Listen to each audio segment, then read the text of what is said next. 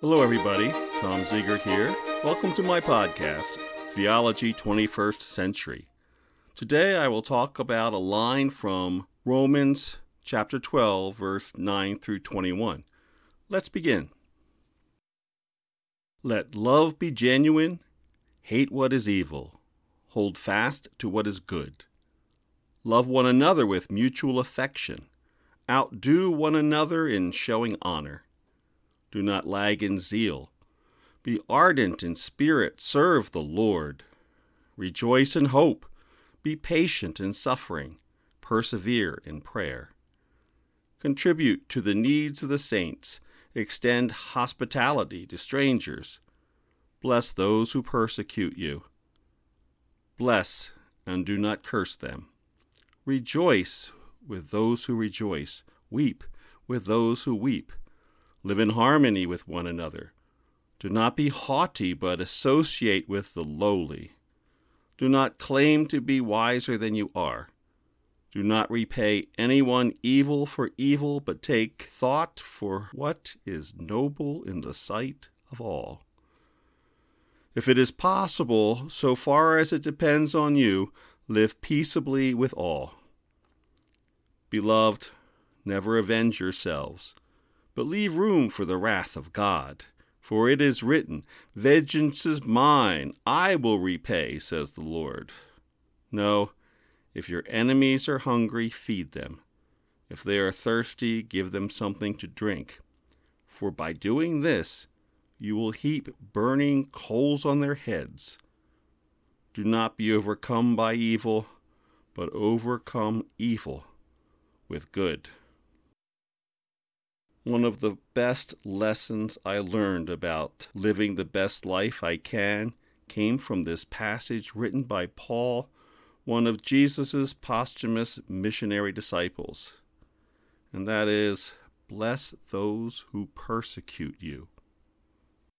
This is a perfect passage upon which to set our standards. I'd like to explore all of the passage with you, but it is better to take it in by small doses. So I'll just go with, bless those who persecute you. In the late 1980s, I worked as a cable splicer for General Telephone. It was no secret that I was gay, still it wasn't advertised, so not everyone knew I was at once. Usually, cable splicers traveled like nuns or Mormons, that is, in pairs.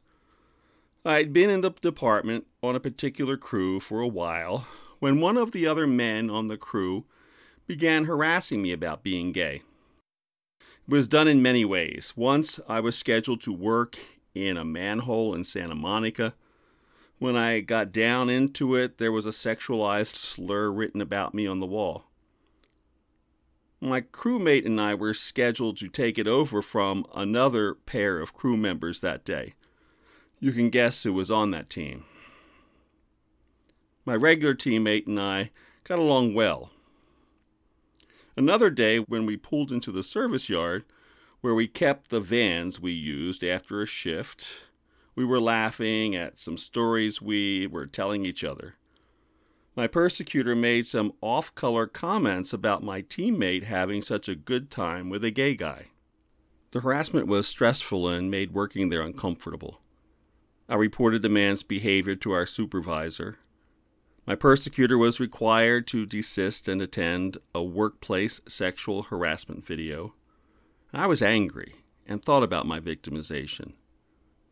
I wanted to curse that guy, but somewhere in there I remembered this line from the passage. Bless those who persecute you. Later that day, I recalled that on the cross, Jesus did not forgive his persecutors. Instead, he offered a blessing of sorts. "Father, forgive them," he said, "for they do not know what they are doing." I was able to realize that I didn't have to forgive the guy, and I didn't want him taking up space in my head without paying rent. Cursing him was off the list, so rather than curse the man, I blessed him. Somewhere along the way, I heard that blessings could be more dangerous and effective than curses. So I offered this prayer. Dear God, I don't know why he is treating me like this. I'd like him to stop. Please bless his life so that whatever troubles him ends and his life becomes better so that he'll leave me alone. In time, I transferred to another department. The department was in the warehouse located adjacent to the administrative offices, shared restrooms, and a break room. I went to the restroom one day, and there he was, washing up at the sink. Surprisingly, he turned to me as I entered and offered me an apology that included the information that his life had been in the tubes at the time, and he took it out on me. Things are good now. It was wrong of me to treat you like I did, and I'm sorry, he said. I recalled my prayer. I felt vindicated and was happy with myself that I did what was right in the sight of God. My prayer of blessing also helped me to move on and put aside my indignation at being treated poorly. It also kept the man out of my mind. That little blessing gave that man over to God's care somehow. My experience is that we can either hold on to grudges or move on. You've heard it said that the best revenge is living well. Well, I take my revenge seriously. I've never met a grudge keeper that wasn't miserable. Holding on to grudges stunts our growth. It holds us in the past because it is something dead that haunts our present. Grudges are like dead spirits. They are malignant and create diseases on their own. Jesus left those who brought him pain, suffering, and mortal death behind him. He was already moving on when he gave his last breath to his Father. Father, forgive them, for they do not know what they are doing. Now I want to return to the lack of forgiveness by Jesus on the cross. It is important to consider that Jesus did not forgive his persecutors that day that he was crucified. He did forgive a thief on a nearby cross, but not his persecutors. He handed them over to his Father to forgive.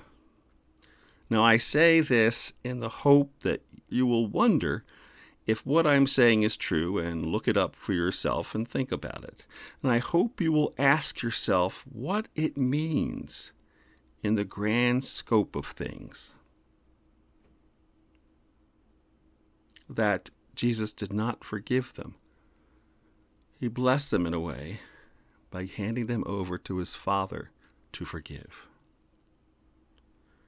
I'll talk about this in a later podcast, but here's a clue. Forgiveness is not necessarily an instantaneous manifestation.